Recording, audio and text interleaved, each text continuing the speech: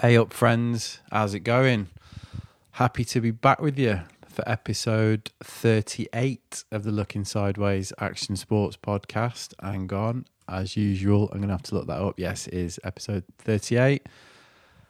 Yeah, I recorded this one on my recent trip to the Scottish Cairngorms, Aviemore in particular, where I went to catch up with some old friends up there, support my dear old mate Johnny Barr's annual Up Battle competition, and to do some Scottish snowboarding for the first time in years. And they've had a brilliant winter up there, actually. And I really do recommend it as a fantastic trip if you can get your head around the unique challenges and conditions that come from riding the Scottish hills. Yep, it's windy. Yep, the hills are tiny. But it's a really unique experience. And much of that is to do with the hospitality and the camaraderie that you find up there, particularly around Aviemore, which myself and my group of friends were lucky enough to experience.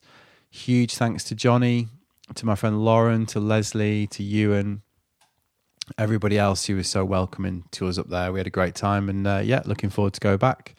And as I say, while I was there, I took the opportunity to record this conversation with my great friend, Jeremy Sladen. So who is Jeremy Sladen and why is he on a podcast with such luminaries as Travis Rice, Tom Carroll and Layne Beachley? Well, you might not have heard of him. And to be honest, if you're not part of the UK scene, you probably won't have done. But I'd say it's no exaggeration to say that Jeremy Sladen has been one of the most influential men in UK and European snowboarding for about 3 decades, really. He was part of the first wave of mid-80s early adopters that did so much to launch the sport in the UK back then. And in the subsequent years has had a hand in every key development in UK snowboarding history. I mean, I always quite like to think of Jeremy and peers such as Eddie Spearing, another future podcast guest, as like those superhuman amateur Victorian polymaths that you read so much about, who are forever forming committees, organising events, establishing organisations and generally donning whatever hat it took to move things forward. And that's the case here. Whether it was setting up the BSA, the British Snowboard Association, establishing the retail business in the UK, starting magazines, importing boards, organising comps. Jeremy Sladen and his peers laid the foundations for the sport we know and love in the UK to this day. And at some point in the early 90s, which we do cover in this chat, Jeremy took over at the Snowboard Asylum, which is what he's been doing ever since. I don't know what his official title is, but head honcho will do, which does make him pretty much one of the most influential men in UK snowboard retail and, as I say, in the European industry right now, thanks to his ability by his buying choices to decide, what kit you're going to wear, what brands are going to make it, and as a result, what direction the sport's evolution will take. Like I say, he's a big figure. And that's quite a build-up, right? But I'm going to be honest, I think we were both a bit nervous about this one. And me, because Jeremy is, like I say, he's one of my oldest friends in snowboarding. He's one of my biggest influences. He's somebody who I respect and admire hugely. And I really, really wanted to do him justice. And Jez, because ever since I asked him, he just keeps saying to me, why do you want to do me? I'm the least talented man that's ever on it, blah, blah, blah. But here's the thing. Like I say, every episode, and I'm going to labour the point again, this podcast is about the most fascinating stories in action sports and other related endeavours.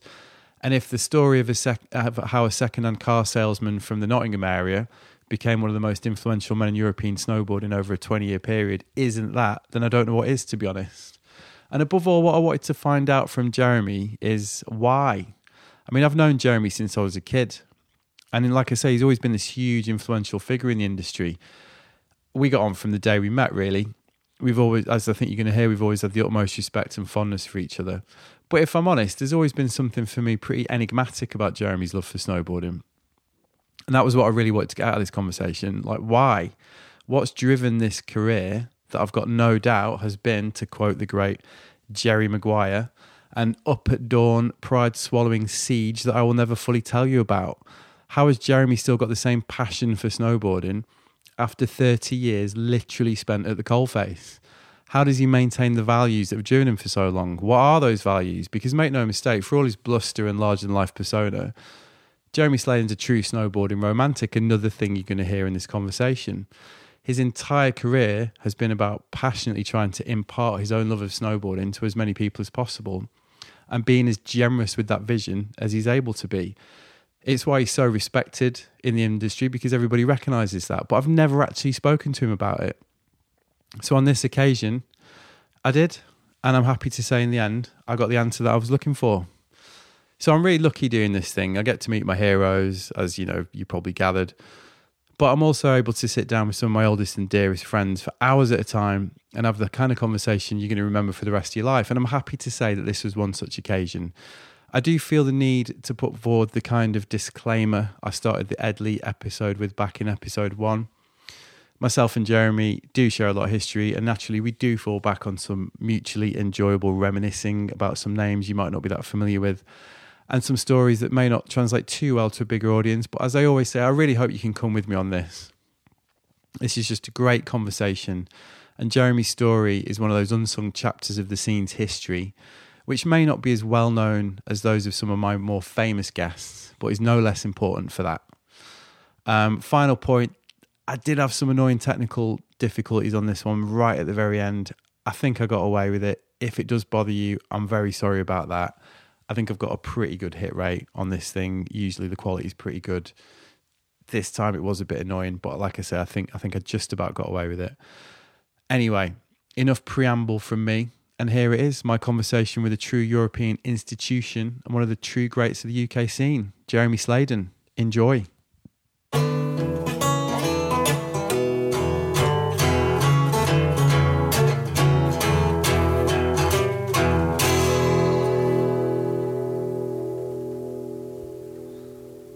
So go on, give us a little mic test. 1 2 1 2 1 2. There we go. Get that on there. So we're in Aviemore, Jeremy Sladen. Hello. How you doing? I'm good, mate. Thank you. You? I'm very good. So when was the first time you were in Aviemore? Oh, man, that's a long time ago.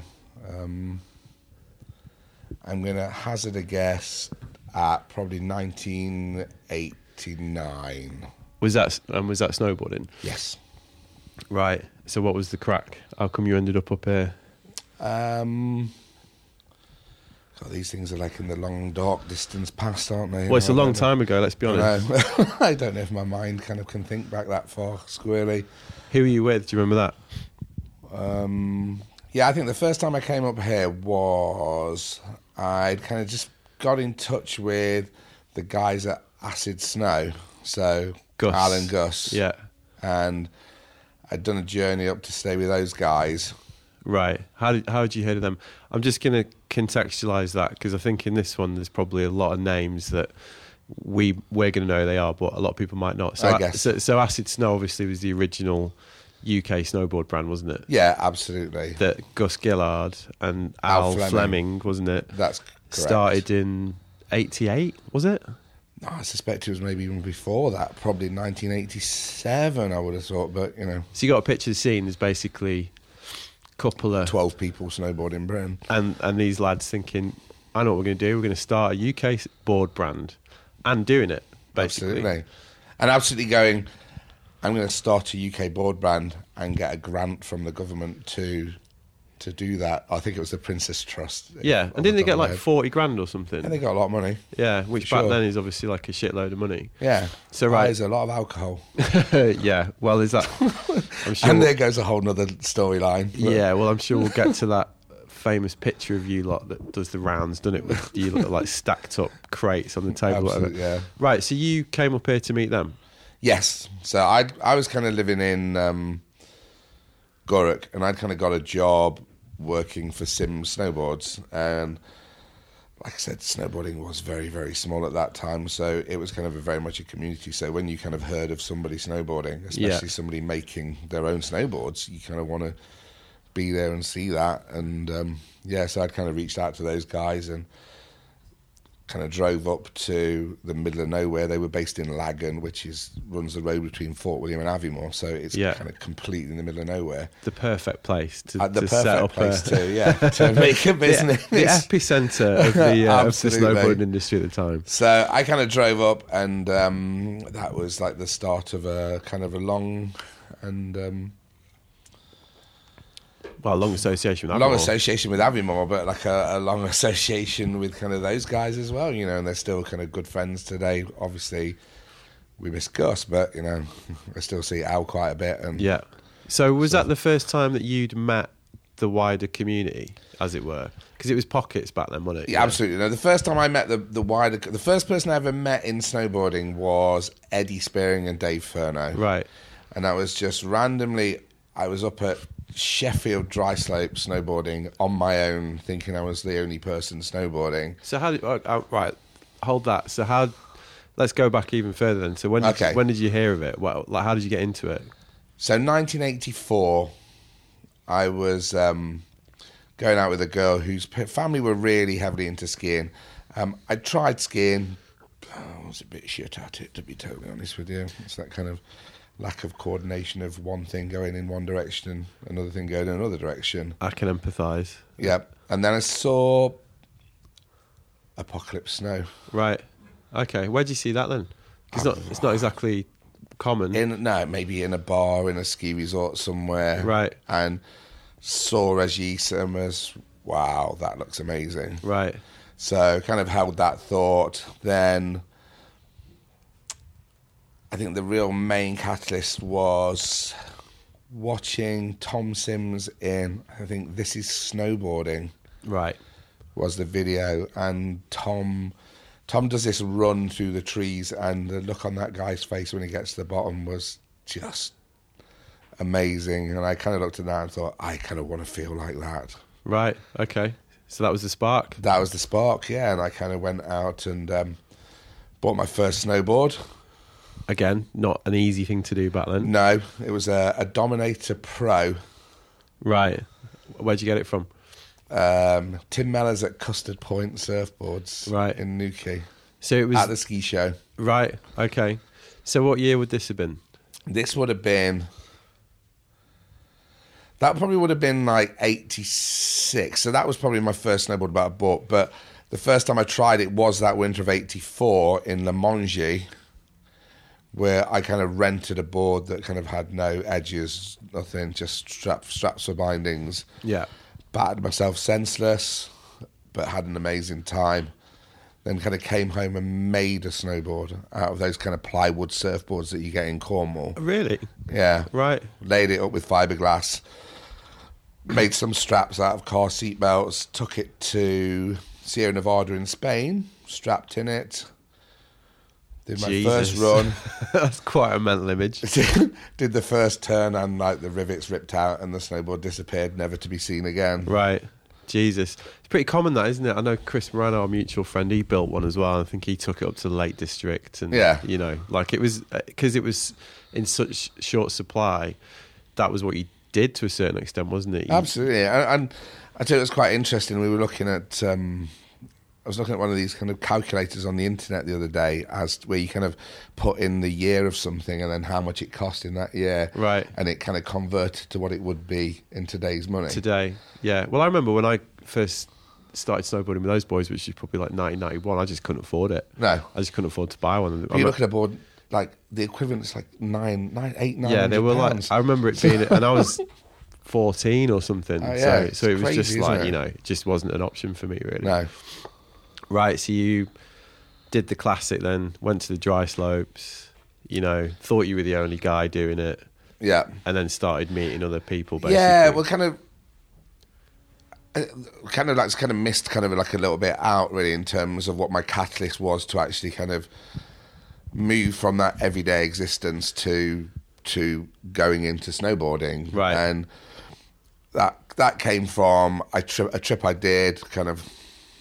I got my snowboard and I went out to Morzine for just like a normal holiday, and we were staying up out on the Pont de Neon. We were staying at the hotel at the top of the Pont de Neon, and that week got snowed off. Right. So we're just sitting up in this kind of hotel at the top of the chair, on top of the cable car, just bored for 6 days. Right. Okay. Then the 7th day, we woke up in the morning. It was sunny, and the mountain was totally unridden. Right. All right. So the and experience. that day for me, still lives in my heart as probably the greatest day Really. I have ever had on a snowboard. And I kind of came home, quit my job. Right. Have you really? Okay. So Yeah. it was that impactful. Yeah, it was amazing. Because Yeah. you are, I've known you a long time, obviously, and you are somebody that does romanticise the snowboarding experience, aren't you? You know, the actual act of snowboarding. Absolutely, yeah, because it You is know. the most amazing thing in the world. Yeah. So that was all. That was day one. That was day one. This Yeah. is what I want to do forever. Yeah. And so I came home, went into work on the Monday, handed my notice in, Right. What were you doing? What was the job? selling cars. So what did you do? What was the plan? I didn't really have a plan. Right. Do something snowboarding. Really? Yeah. Okay. But then it was quite cool because it all dropped into place though. Actually, after that, because my girlfriend at the time, Sarah, she just left university and got a job working with Van Gogh Okay. in The tent people. the tent people, but Yeah. they had a ski wear line, and she did a degree on ski wear design, Okay. so she kind of dropped into that job. I was still down in Nottingham, and then I kind of managed to talk my way into a job with a guy called Rodney George, who was the Sims distributor. Right. Okay. So this is bringing us back to this point. This is bringing us back to this point, yeah. So I managed to kind of talk my way into this job with Rodney George. And he actually lived up in the Highlands in a place called Sarlen. Yeah. So kind of that all dropped in really kind of perfectly. So I kind of moved up to Scotland. Okay. So that's And how you then ended up in that's kind of Scotland. how I ended up, yeah. And what were you doing for them? What were you doing for Sims? I Just was helping sales? Yeah, I was a UK brand manager for Sims. Okay. So give me a date on that then, just because I want to try and get this chronology, you know what I mean? That was, I'd say, first made contact with Rodney probably late 88, Right. and then kind of went pretty much full time Right. And at the same time, you're 89. also joining the dots between... Yeah, exactly. Yeah. So, as I said, the first people I really met were Eddie Spearing and Dave Furno, Yeah. which was just a random meeting At the Dry Slope. Sheffield Dry Slope. Yeah. And like I said, at that time, you really didn't kind of meet that many people. Yeah.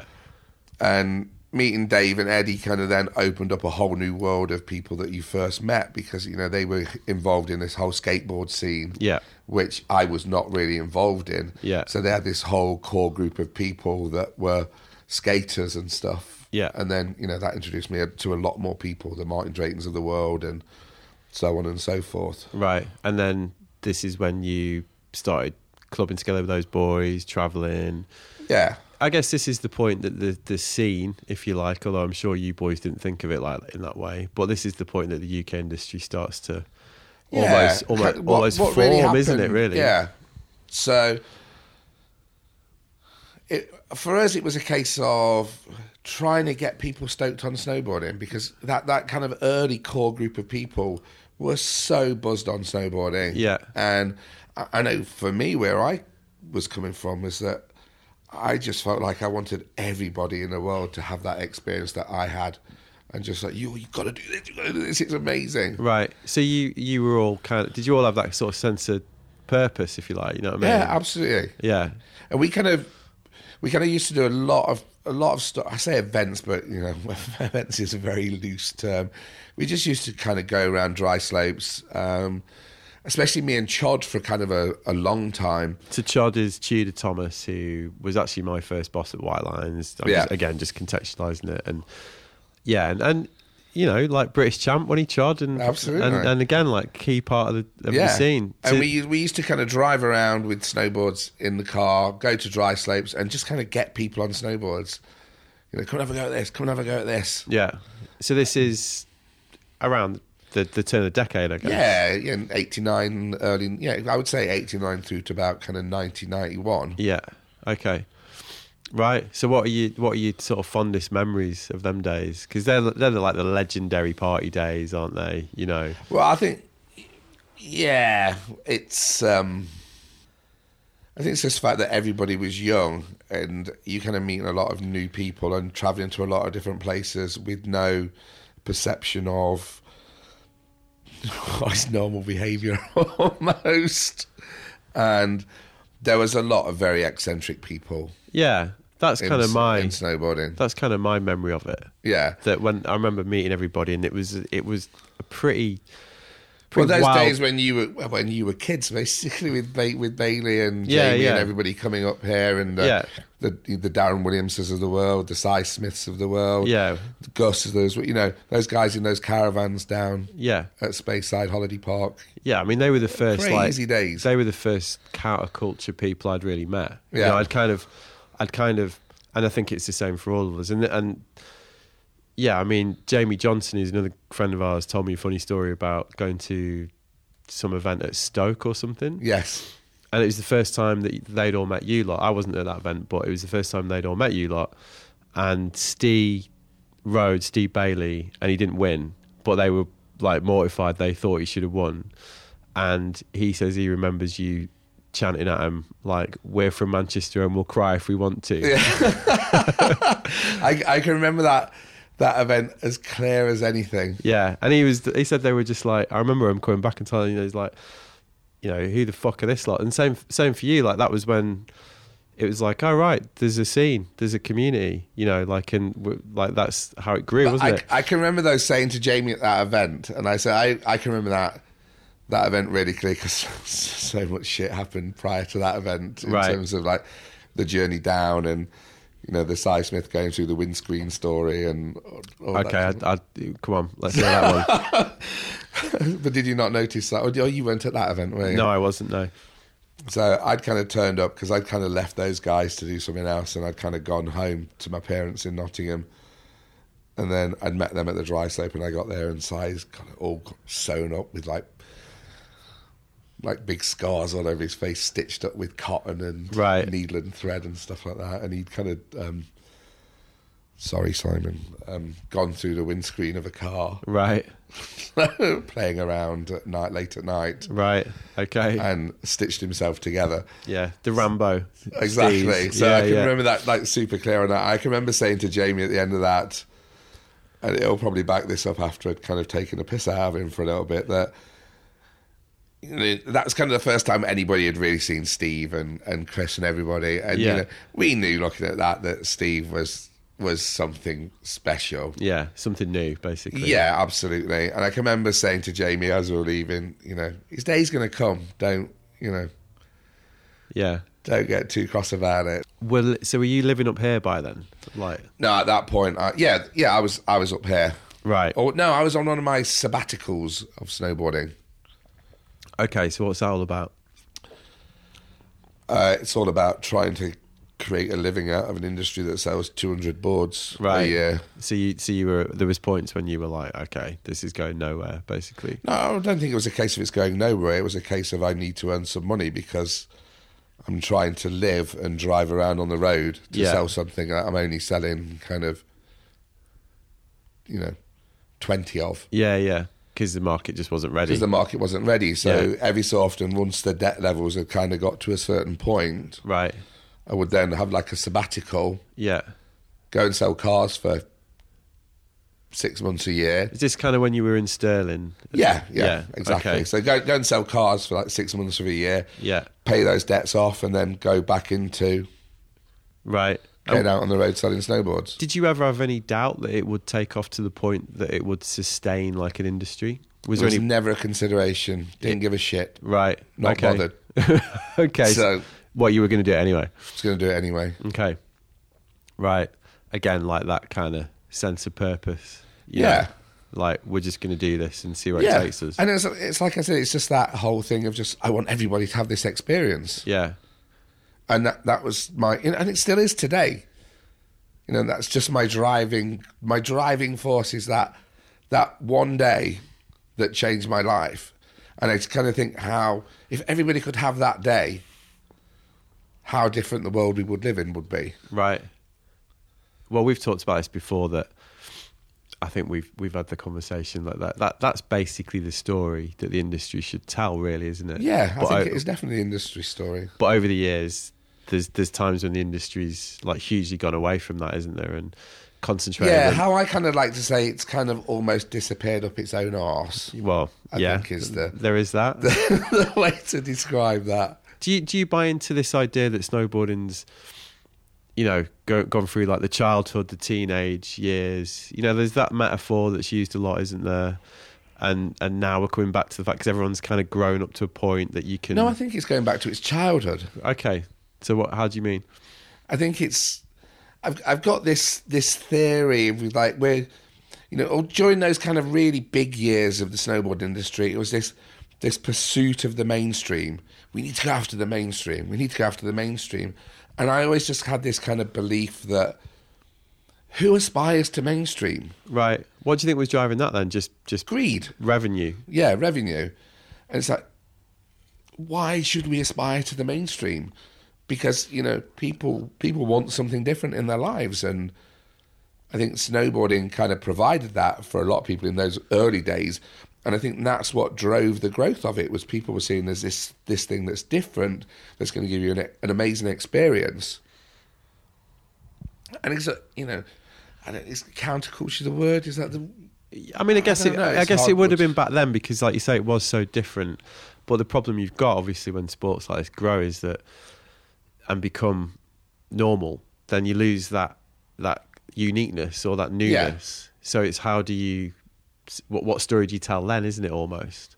But I think you tell the experience. Yeah, well, that's the thing. And I think that's what we lost as an industry. We forgot to tell people how brilliant it was. Yeah, the act of snowboarding. Yeah. The act of turning a snowboard. Yeah. Essentially. And then we kind of like disappeared down this route of presenting snowboarding as this thing that's unobtainable. It's not achievable. You're watching riders do things that aren't achievable, that the progression story. The progression story. Yeah, I mean, that's not what it's about. No, and that used to be something we really grappled with doing the magazines because, there was always that pressure to, and it was brand led really. It's like look at this rider. This rider is so good. This is so hard, and obviously there was a certain area of the industry that was into that and was bothered about that. Usually kids that are coming up, you know, and that are good. But that isn't a relatable experience for a lot of people, isn't it? And at some point, that's going to start turning people off, isn't it? Without a shadow of a doubt. So you think that is kind of what happened? It just became... Yeah, for sure. There was less to relate to and there was less for people to hold on to. Yeah. And I've kind of been thinking about this quite a lot recently in terms of who snowboarding appealed to, because you kind of looked at those really crazy growth years, and those years were crazy. And we were just getting like a lot of skaters coming in, a lot of BMX riders. But as an industry now, we kind of seem to stop appealing to those guys, and those skaters and those BMX riders are still out there. Yeah, but we kind of seem to almost ignore them for a reason. And what do you put that down to? I've no idea. Right. I put it down to the fact they just went off it because they saw it differently than what had originally attracted to him. Yeah, I remember right. Christian Stevenson, when I interviewed him, said that he'd done a thing with John Cardiel. I mean, it's a classic case in point, right? Because there was a couple of years where he's like a snowboard pro. He's in the films, he's like, and then he just went back to skateboarding, didn't he? Yeah. And he said to Christian, like, it's just too ritzy for me, that, it's not my scene, that really, And I do get that from skateboarders, really, that with snowboarding, it's a bit like, wow, it's for posh kids, isn't it? You know what I mean? Like, totally. I totally agree.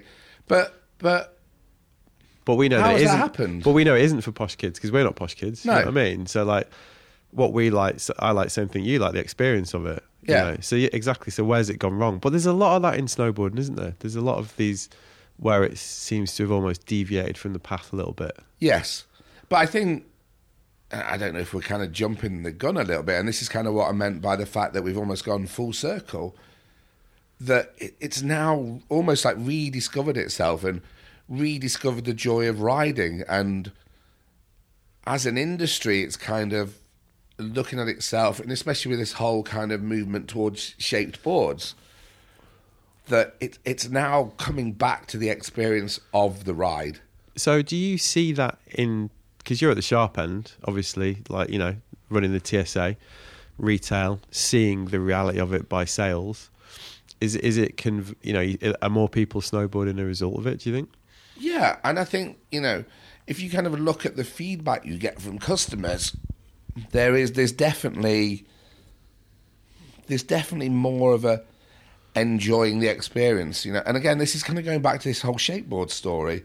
You know, I now get emails from people we've sold those boards to, are just kind of, wow, this is amazing. Just kind of relating to those experiences that I said, you know, early on, that, you know, that made you into a snowboarder. Yeah. And that's become more relatable. Because it is, yeah, that's probably going to upset some people here. It's about riding powder, really. Well, I mean, that was the whole initial catalyst, wasn't it? Yeah, totally. Because there was no parks, there was no decent boards, there was no resorts didn't let you ride there, really. Yeah. So you had to go and hike a hill and find good snow, didn't you? No one went to hike a hill and find ice unless they were very keen. You know what I mean? And that, you know, that whole evolution of snowboard design and shape is now facilitating that a lot more than it ever had. You know, because just the way snowboard design has gone, a twin-tip board now works way better on powder than a twin-tip board did 5 years ago. Yeah. So no matter what you're riding, that experience is more attainable. And it's going back to that attainable kind of word that I think is driving where snowboarding is going. Do you link the health of snowboarding to the market? Do you know what I mean by that? Mm-hmm. Yeah. No, not necessarily. Because, you know, you'll always get, it's quite a snowboardy bore thing to say, isn't it? Like, who gives a shit about, like, the industry and that? You know, I'll ride powder, like, on my grand tea tray, you know, if the whole thing collapsed tomorrow. But obviously, because you are in retail and you are trying to tell this story and basically encourage more people to do it ultimately. Yeah. Do you link it to that directly? Can you separate the two? That's a really difficult question to answer and probably not one I've ever really kind of thought of. I guess you've kind of got to a certain degree, because income coming into the industry is going to allow other things to happen and allow, I don't want to say progression because it's not about progression, but kind of progression in snowboard design and snowboard technology and making the experience easier for people. Affordability is massive. Affordability, yeah, is a... Because like we said earlier, you know, when I started, it was 900 quid for a snowboard. Yeah.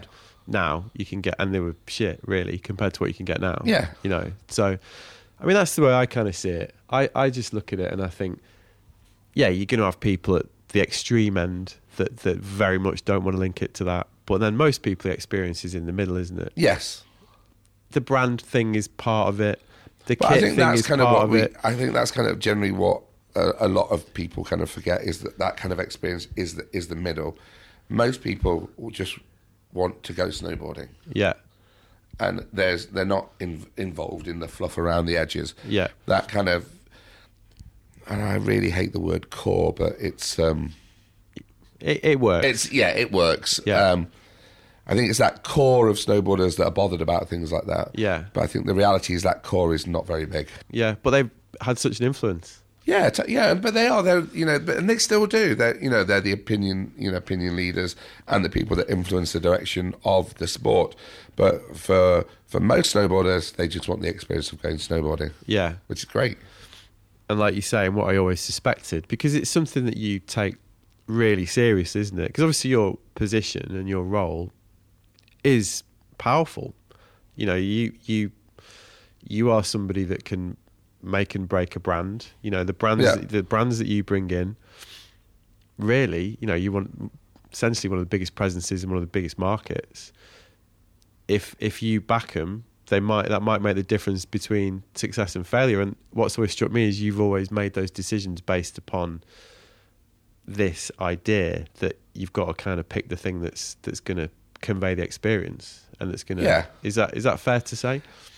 Yeah, I think. Yeah, I think so. I don't know whether I'm quite old-fashioned or naive in the way that I kind of make those decisions, but I kind of like dealing with people that I like. Right. And, you know, people that you admire. Yeah. You know, and I've kind of always had this thing where you kind of, you know, I can go into a meeting with the sales manager of X brand, or I can go into a meeting with, like, Roman Demarchi or with Regis Roland or Jeremy Jones, or, you know, these people that are you'd look up to and are like heroes, and, you know, who would you rather sit in a room with? One of those guys, or just some dude that's come from Cadbury's? Well, and you know that because you're kind of experiencing that as well. Yeah. Well, I mean, that's what makes the industry work, isn't it? Yeah, I think so. Especially in an industry like ours. But then a lot of people might look at that and think it's a bit of a closed shop. No, if you're not a dick, it's easy to get in. Which has always, again, been my experience, really. Yeah. You know. Right. And I guess that's always driven it from the start then. Because you seem to have made those decisions throughout your career, even when I think back to, like, the association that you had with Palmer, really. You know what I mean? Which, like, again, brings us back to, like, early 90s years. That was a relationship-based thing, wasn't it? Yeah, absolutely. You know? So that's always driven it. Yeah. So how did that come about? But I think that well, for me, Palmer was like almost a no-brainer for me because it was Sean Palmer. Yeah. And, you know, coming from that background of Sims, like Palmer's, for me, always probably the most important part of snowboarding there was. You know, I think snowboarding is snowboarding because of Sean Palmer. I think he's that important, and his role is that crucial. Right, that's interesting because that's not the. I mean, he's important, surely, but that's not the generally accepted. You know what I mean? Yeah, but then everybody else is wrong. He might have been a bit forgotten, maybe. Yeah, I think he has been forgotten without a shadow of a doubt. But if you look at that tipping point of snowboarding in which direction it could have gone in, that I think it's that. That clip of Kidwell and Palmer riding that quarter pipe at the tip at Tahoe City. Yeah. When he's about 13, isn't he? Yeah, exactly. And I think that's the tipping point of snowboarding. I think that's when it tipped into the direction that it took. And I think it was down to windsurfing or skateboarding. Kind of thing, isn't it? You know? Yeah. Alpine. Yeah. Windsurfing or skateboarding. Yeah, that's a really kind of good analogy. And I think Kidwell and Palmer tipped the direction that snowboarding. And you for sure now you're seeing that, how would you describe it? Kidwell starting to kind of claim the place in industry legend and snowboarding legend that he should be at.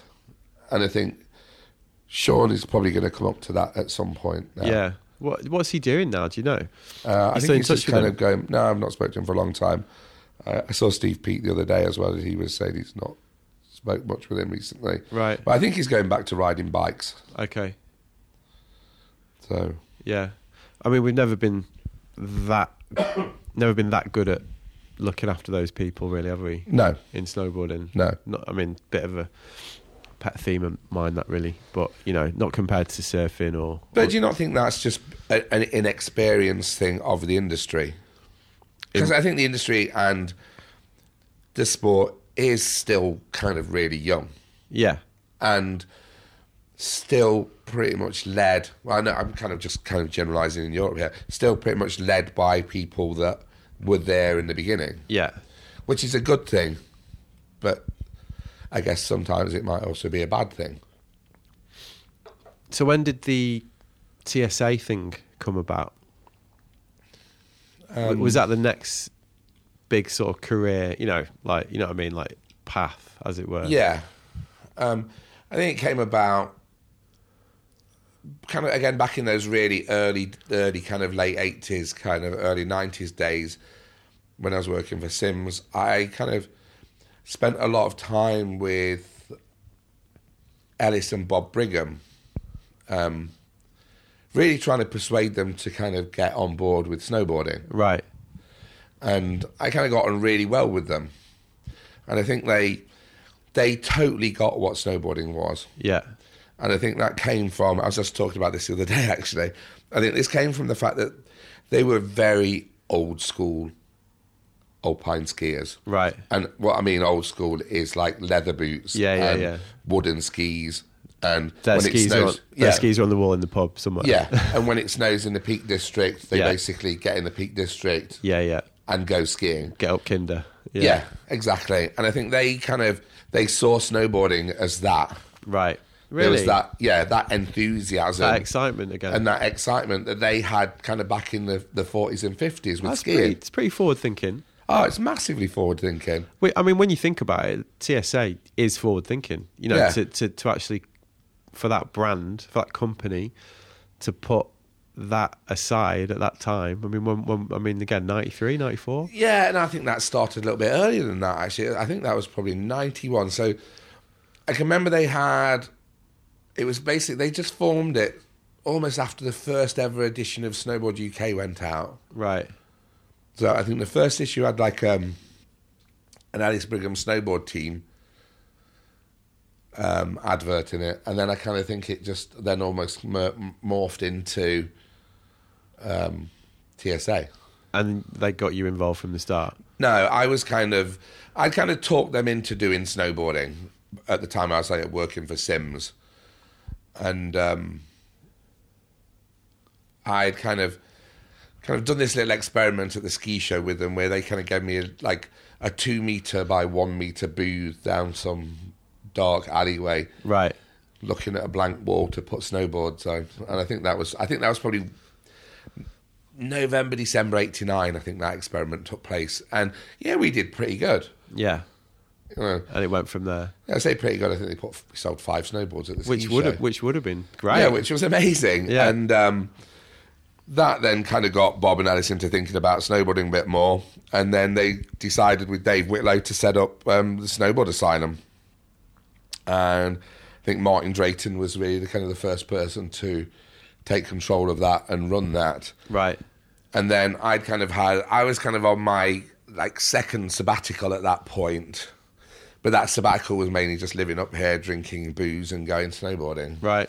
Nice. Season life? Yeah, it was kind of a cool kind of winter and summer lifestyle, really. Yeah. And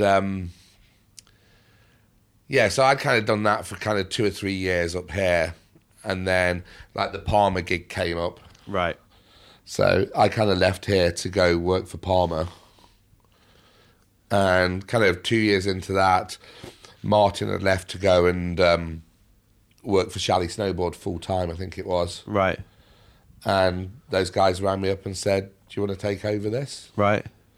So I think that, I was talking to Robert about it today, I think it was 94, but I kind of can't remember that much. Yeah, a while ago. A long time ago, yeah. Yeah. And then obviously, you're really famous in the industry for basically taking everybody under your wing at some point, apart from me, how many people have worked for you? Can you give me a roll call of someone that, because it's ridiculous, isn't it? It's everybody, isn't it, really? Yeah. So, Steve Bailey, Danny Wheeler, you, Chris Moran, Stu Brass. Christian worked for you, didn't he? Yeah. You know more than me. It's pretty much everybody. It's everybody, really. How many boards do you think you gave away over the years? Well, I don't know, probably not that many, to be honest with you, because everybody was sponsored. Well, I kind of had this really kind of deep-seated belief for sponsored riders that if you were getting free kit, you need to know why you're getting free kit. Yeah. And you need to have that experience of communicating with people who are, in real terms, paying for your free kit. And that's kind of the end consumer. Of course. And I think kind of giving those riders that experience of actually meeting with and hooking up with the people that were actually buying the product that they were kind of being given, I think it was a really good thing for everybody. Yeah. So again, it was this basically spreading the word, sending messages out almost. Yeah, it was good for us because we were obviously getting credibility of having those kind of guys working with us. Yeah. And I think it's good for them because it gives them an insight to what's paying for their seasons. Yeah. Then we go into the, like you said, the boom years, really, don't Yes. we? Like the kind of around that first Olympics, really, wasn't it? Like, I guess Yeah. 98. You know, that's when it No. was at the zenith, wasn't it? The high point. 2008 and 2009, I think, was kind of... Okay, so that's when you would put the Yeah, that kind of probably from 2007, 8, 9, 10. right. Okay, so later than Yeah, it's probably, they were the quite the crazy years. right. What, just shift in volume essentially? Yeah, it was just insane. Right. And what do you put that down to? Why do you think that was such a high point? Pre-recession, so there was a lot of disposable income floating around. Yeah. People were getting into traveling more. You know, the whole cheap flights thing was at its peak. Yeah. So I guess it wasn't costing you a load of money to go snowboarding. Yeah. Yeah. It's Kit certainly was- more accessible. Kit, it was more accessible. Kit was way better. You know, and you could go snowboarding for far less money. Yeah. And then since then, we've obviously seen much more of a downturn. Yeah, I kind of think that kind of, it was just everything working against us because we'd had all those boom years. So it was always going to dip. Yeah. It was always going to dip. And then I think that dip coincided with the global financial crisis. Yeah. And that combined with just the natural curve of where snowboarding was made that dip, Yeah. twice as hard too. Do you think those things are inevitable? Those kind of cyclical Absolutely. boom and bust things? Because Well, I skateboarding don't think it's famously boom or bust. It is just a cycle. Yeah. So we've had probably 7 years of that now. Yeah. But that corner has definitely turned. You feel that way, Oh, without a doubt. right? Okay, so you're feeling pretty positive right now. Yeah, I'm feeling great about snowboarding. Really? Okay. And Yeah. what's leading you to that conclusion? Just people are getting stoked on it again. Yeah, right. That's They're getting stoked on the riding experience. The industry is kind of now really telling the story of achievable snowboarding. It's gone back to what made it good at the beginning. Yeah. So where do you see? Because I asked, as you know, I asked a few people questions. So Yeah. I might throw a few in because a lot of them were definitely industry led. Yes. And I think there's definitely room to explore that a bit more. One of these was from David at Nidecker. He wasn't actually on Facebook, but he sent it to me. He asked what you think is going to be the situation in 10 years with snowboarding. How do you see the industry going? It's really kind of difficult because it is changing with the web. But I think there's definitely a place in snowboarding for bricks and mortar retail. I think that's going to be the big change. And I think for us as a retailer, we've almost got to tell a story and sell the experience of snowboarding more than you can online. Yeah. Still give people that basically Yeah. touch point that you can walk Yeah, into. I think it would be sad if the whole snowboard business moves to kind of online sales. You see, you don't think that's inevitable? No, I don't think it is inevitable. I think, giving people the opportunity to test boards is like a really good example of why it shouldn't, and Yeah. making sure you get a good fitting snowboard boot. But it's still gonna follow that cycle. In 10 years, we're probably gonna be on a downturn Yeah. again, but it will just keep coming and going. This is from Harriet, Board Sport Source. If you were going to start a snowboarding company today, what would you I make? saw that.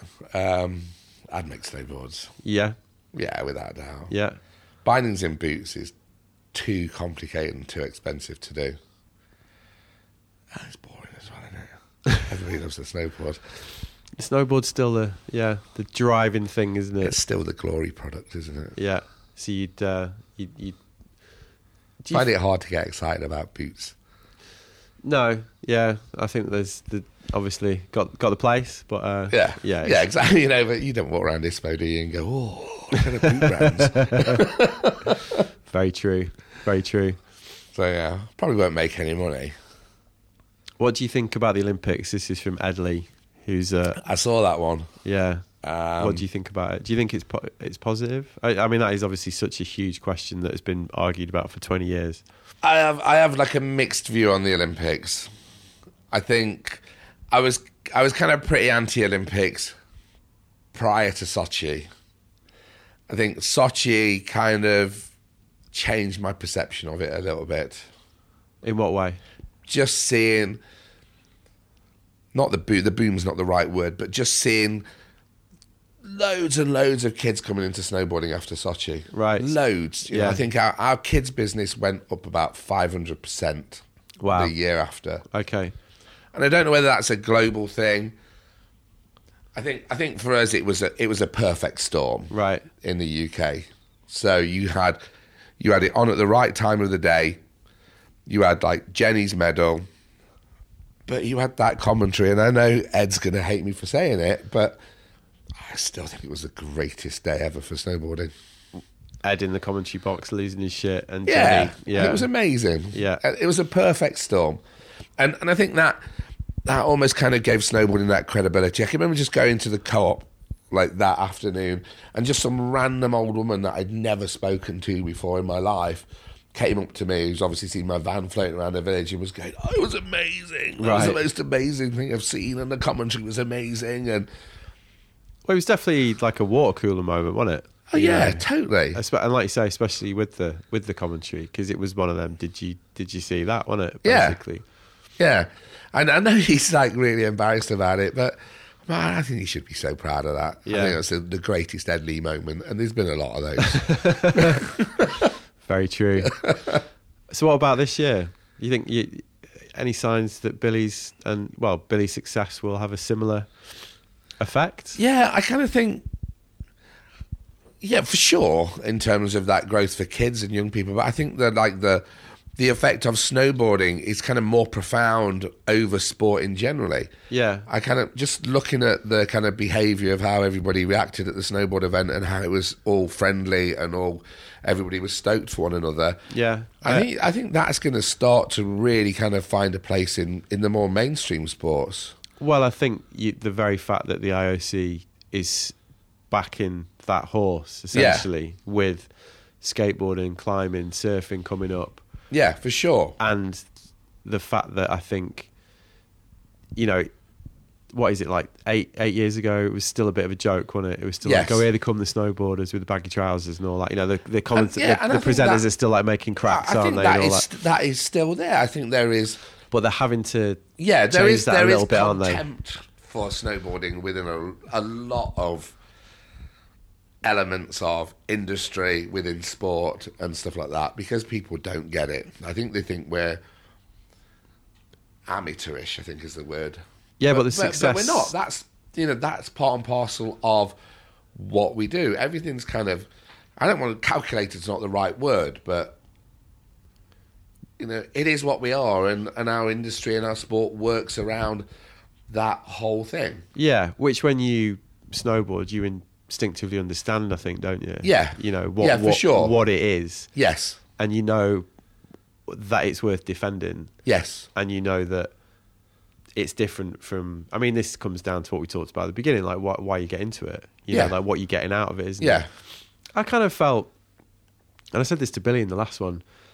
I did kind of feel it was shifting a bit, that. I felt like the athletes on the TV... And I know it's like so subjective. Like I felt they were more respectful of it, and I think you're right. I thought there was definitely we've got to take them seriously now. Yes, kind of thing. Yeah, and I think on. that's kind of what I mean in terms of the way things are changing, and more mainstream sports are going to have to start to go down that route. Yeah, that winning is important.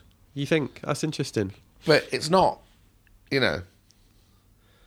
You get into sport because it's about having a good time, and then kind of the winning comes later, doesn't it?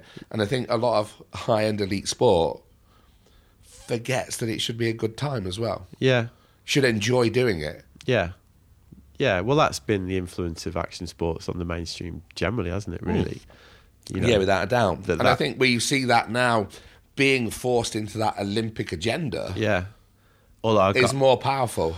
I got to say, I can't wait to see the reaction among the surfers and skateboarders when that kicks off in 2 years. I mean, Yeah. Jesus Christ.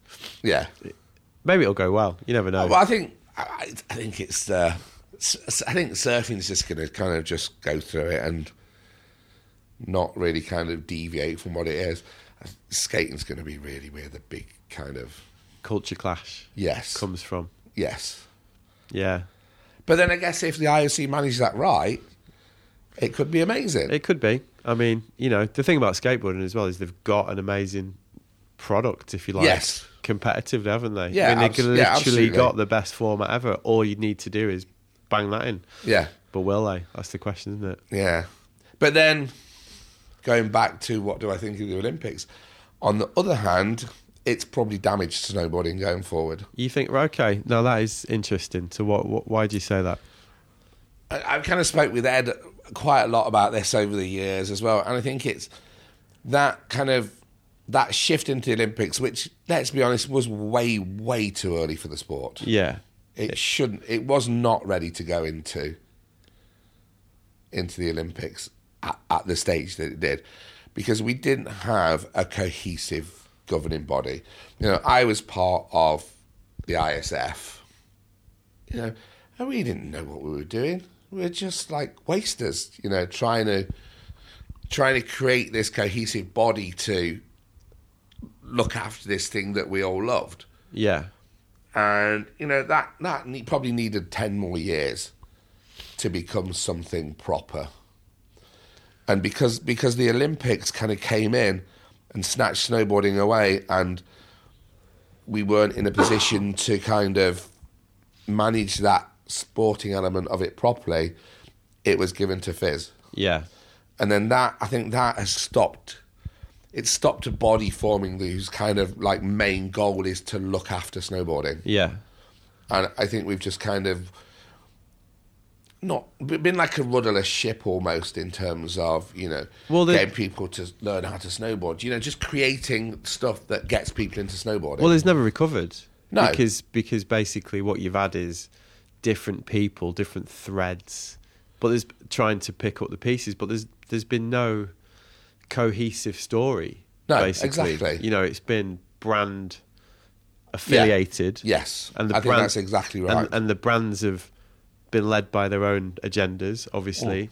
And then occasionally it'll be, you know, like whether it's TTR, there'll be something that happens where it'll spark a debate again. I mean, the other week it was Spencer O'Brien's, you know, open letter kind of, you know what I mean? There'll be something that people will go, oh, shit. It was quite interesting. Was it the thing that Ed kind of posted the other week from the FIS guy? Ed Lee? Yeah. I didn't see that. And it was quite interesting just how that, you know, how he kind of mentioned all that, how everything was brand-led with money-led and stuff like that, rather than sporting and participant-led. Yeah. And that's quite an interesting read. But yeah, I think that's really damaged snowboarding. You do? Yeah. So in terms of its growth. Okay, because there wasn't a cohesive story, essentially. Yeah, and Right. there wasn't a body pushing the best interests of snowboarding. Right. Because, you know, let's be honest, FIS aren't pushing the best interests of snowboarding. It's a product within a group. Yeah. So do you see any other sports that have done that successfully? No, not really. I guess But then I'm just kind of quite single-minded and don't really kind of move out my bubble very often, so... I mean, I guess it comes down to that thing. It's with something like snowboarding, as we've been describing, it starts off as a counterculture and it starts off as an experience, and you get into it for that. And then as it gets corralled into this mainstream environment, landscape, whatever it is, whether it's something like the Olympics or, you know, the harsh glare of the mainstream, let's say, like how do you then, you know, steer it in the right direction? It's not we've seen, it's not an easy thing, is it? No, absolutely, it's not an easy thing. And maybe it's just inevitable that it will be this much of a shit show. I don't know. Yeah, I guess. But I kind of think I think that we've got this thing now where you see the riders still being what you would call snowboarders. Yeah. Yeah, that makes the difference. And I think that kind of almost retains some of what we are as a people. Yeah. as snowboarders. Yeah. I guess is the easiest way to describe that. Okay, I got another one. This is Marcus Chapman, friend of the pod. Friend of the pod, indeed. Yeah. So, yeah, you've been a huge supporter of Calm and Nelson's bike ride. Yep. What's driven that? Marcus asks. I think it was several things. I think Nelson was part of the TSA family. Yeah. So again, he like worked with us at the shows. You know, we were kind of supporting him with some stuff, and I think it was just such a tragic loss and so unexpected. And you know, this I kind of really hate saying it, of that cliche of, you know, the nicest guy there was, but he was. Yeah. You know, simple as. And that kind of affected me quite deeply, because I kind of had a few friends I got a friend whose dad committed suicide when she was younger. Right. And I kind of saw how that affected her life going forward, even today, 30 years later. Yeah. And I just saw kind of Marcus's reaction to it was awesome, really. Yeah. You know? His speech at Nelson's funeral is one of the most impressive things I've ever seen. Yeah. It was, I mean, it stopped me in my tracks, that. Yeah, and how he kind of coped with that, because, you know, of all of us, he was, you know, other than Nelson's family, Yeah. he's got to be the person that was most affected by that. And how he handled that and how he directed those energies into the whole Calm thing was just mind-blowing. For me, I don't think I'm kind of mature enough to have handled that like that. And Right. To have, you know, made such a huge difference. And made something so positive out of such a shitty situation. Yeah, totally. And his, you know, what he's done it is massive, you know. And it's made a lot of difference to a lot of people's lives. And I can't not support that massively, you know. And what we other little bit that we do, Yeah. is just as testament to Nelson and to Marcus. Yeah. I mean, So- that's exactly, I think, what drives a lot of people to be involved with it, isn't it? Certainly what, you know, my little involvement as well. So, Yeah. really. So, one of the things I really wanted to ask you about in this is you did have a massive health scare a couple of years ago. Yeah. It's about 2 years ago, wasn't it? Yeah, pretty much exactly 2 years ago. I mean, it's not too overstated to say that you nearly died, didn't you? Yeah, I was probably 40 minutes away. Yeah. So, do you want to talk about that? You up to talk Yeah, about no, that? I'm fine with that. So, what happened? Basically, New Year's Day, I'd been out on New Year's Eve, got hammered, as you do, then woke up New Year's Day thinking, I've got the really bad hangover. And it kind of didn't seem to go away and just got worse and worse and worse. And turns out I got bird flu. Right. I shouldn't laugh, but, you know, it's almost like one of them where you're like, oh, right, that's actually real. It's definitely real. Right.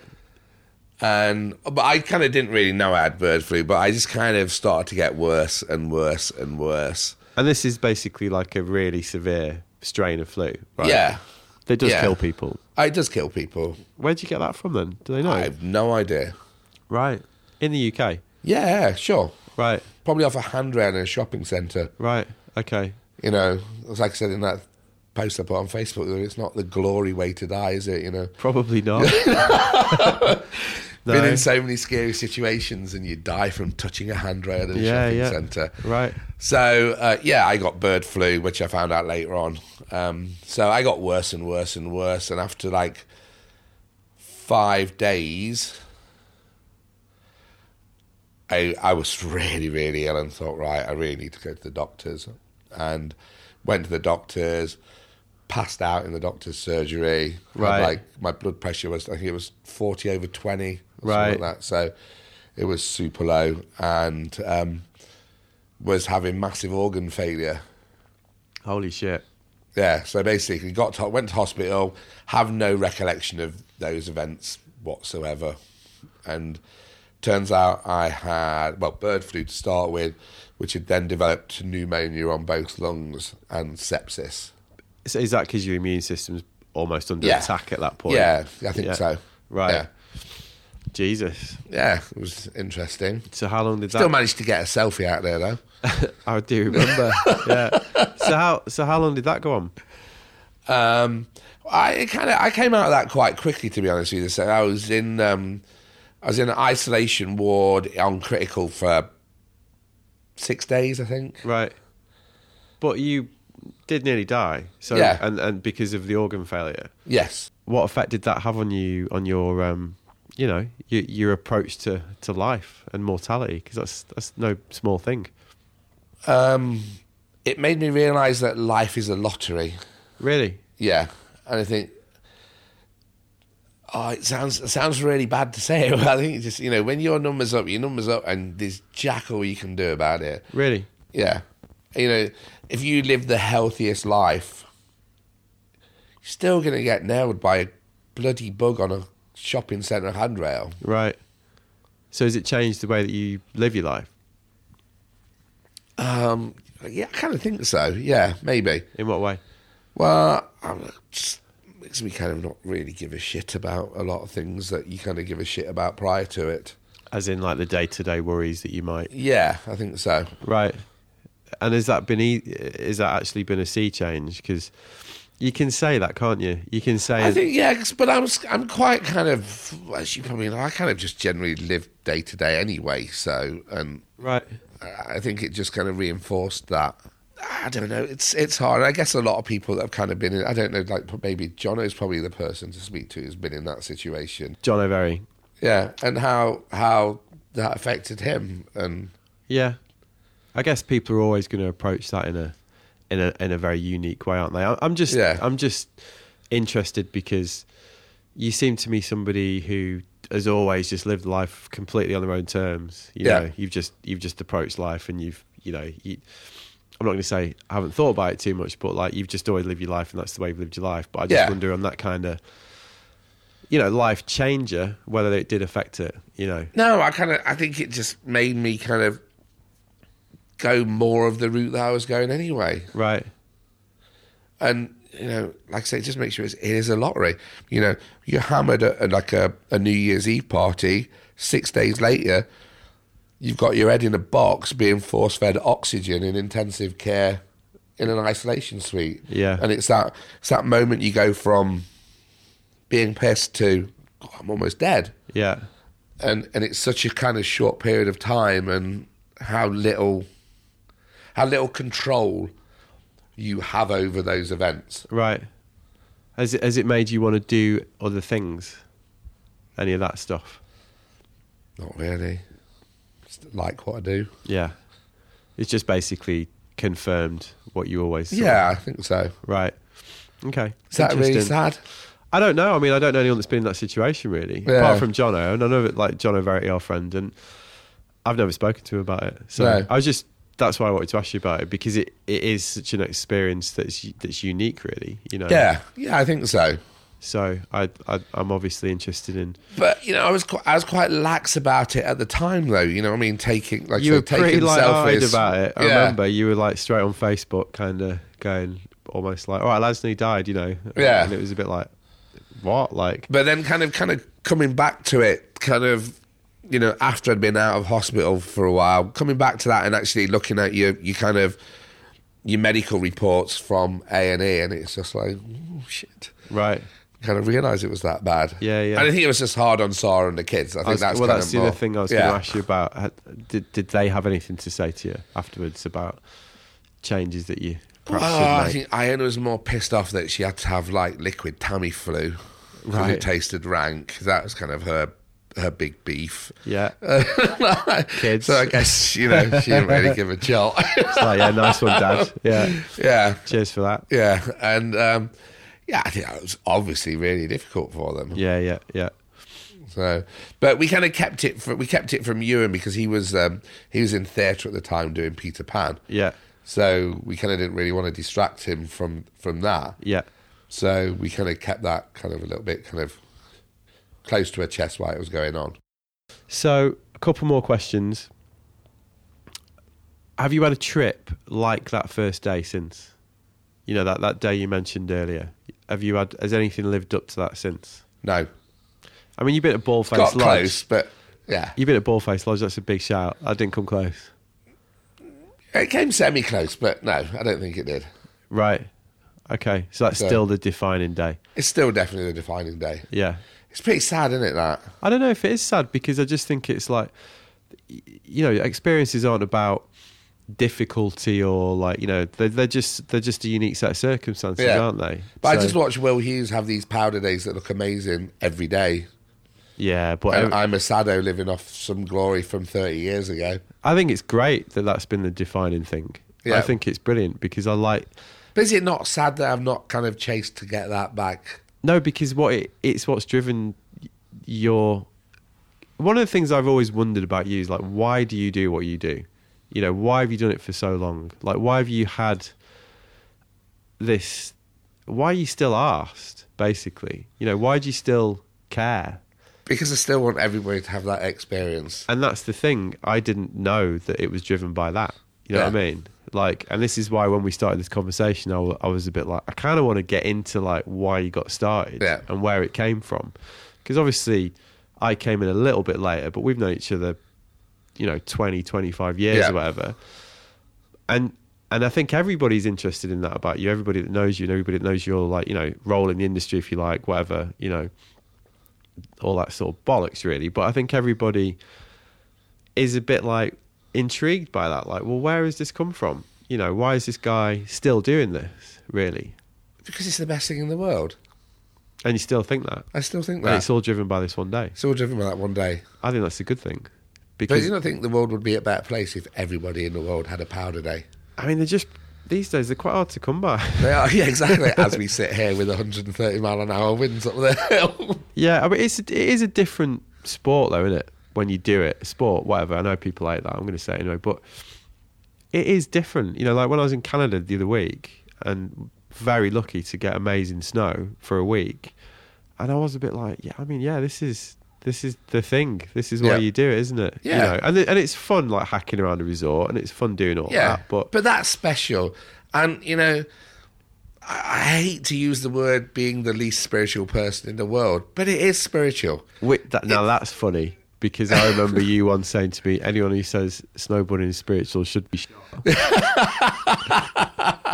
But in terms of that powder day, that feeling you get on an amazing powder day is not of this earth almost. God, that sounds terrible, doesn't it? Shoot me. It's not the sort of thing people are used to using. No. It is true, though, isn't it? Because that is what drives people to keep doing it. Yeah. And, you know, have you been to Boldface? No, I really want to go. So, you know, when you're just like blasting through trees at Boldface, and generally when you go to Boldface, you always go riding with really cool people. Yeah. Oh, you ended up with the guy at Foo Fighters or something crazy, didn't you? In the cat, Nate. right? Yeah. Yeah. And Scammo. And Nick Hamilton. Yeah. Yeah, that's funny. And Dave Lee. Right. Yeah, there you go. And Sansalone. Fair enough. You know, so you're Good riding crew. with all these people, and you've kind of almost got to pinch yourself and go, no way. Yeah. And you're blasting through trees in waist deep powder. Yeah.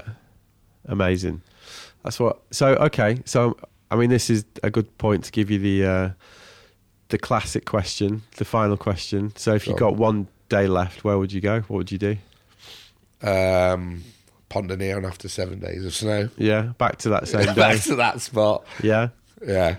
It'd probably be shit. Well, you probably... Well, that's the thing. You'll never have to go back. You'll never find out. Yeah, exactly. Yeah. All right. Well, I think we're good. It's a pleasure.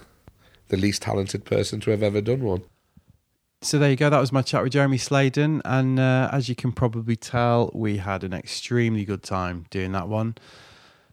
Yeah, I'm just really glad that I was able to have that conversation with Jeremy, really, and find out, like I say, like get to the bottom of what has driven this career, this hugely influential and unsung career. And like I said at the start, I think we got there in the end. I mean, Jeremy throughout this whole thing has been really paranoid that he's not interesting enough, and that, you know, that he comes across like a dick. He sent me a text afterwards. I mean, I think he came across brilliantly. I massively enjoyed all his insights and stories. And yeah, I just want to say thanks. Thanks for coming on. Massively appreciate it. So what else is going on? Feedback Corner, as you regulars will know, if you're still listening. I am off to Switzerland next week. it's the British Ski and Snowboard Championships in Lax. And yeah, I'm going to go to that. I go every year. I've been going every year for, I don't know, 20 years, something ridiculous. I've got a few podcasts lined up, I should say. There's going to be a lot of people around. I've got one confirmed with the great Brusty, Patrick Armbruster, who has had an incredible career in snowboarding. He's a filmmaker, he's a photographer. He was on board from the start. He was a part of Absinthe Films. He worked on Nicholas Muller's latest film. He's just, yeah, he's a legend. Love Brusty. Been lucky enough to work with him a few times over the years. Massive respect for that guy and very much looking forward to talking to him. I have tried to sort out Nicholas Muller, which is one of my most requested guests. We'll see. He's in Lax.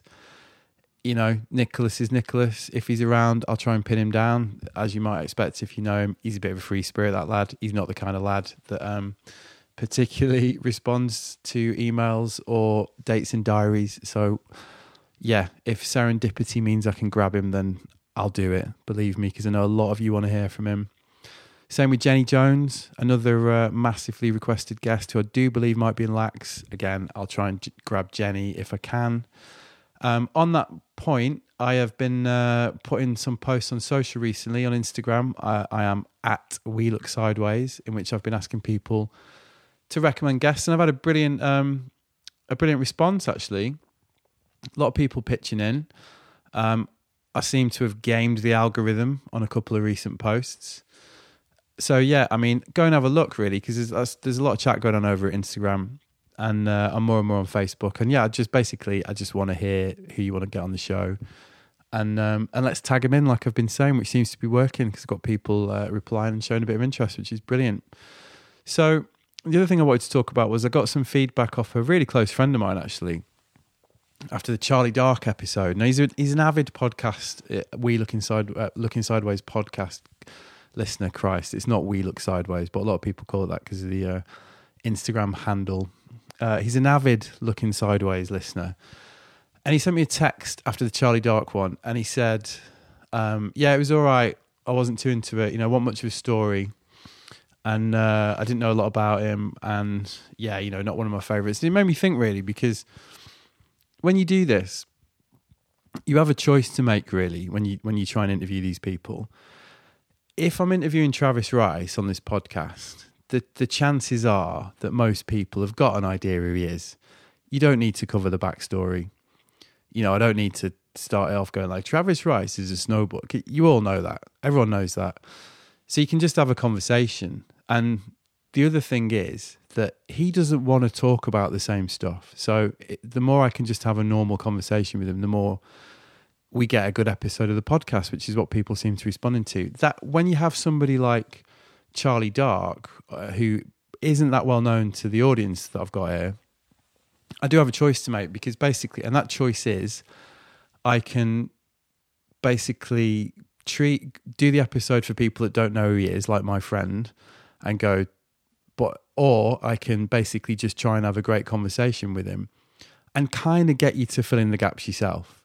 And that's usually what I choose to do. And that's definitely what I chose to do with Charlie. Now, the thing with Charlie is, I'm going to go into a bit of detail here because it is interesting, I think, and it'll help explain why I go about this in the way that I go about it.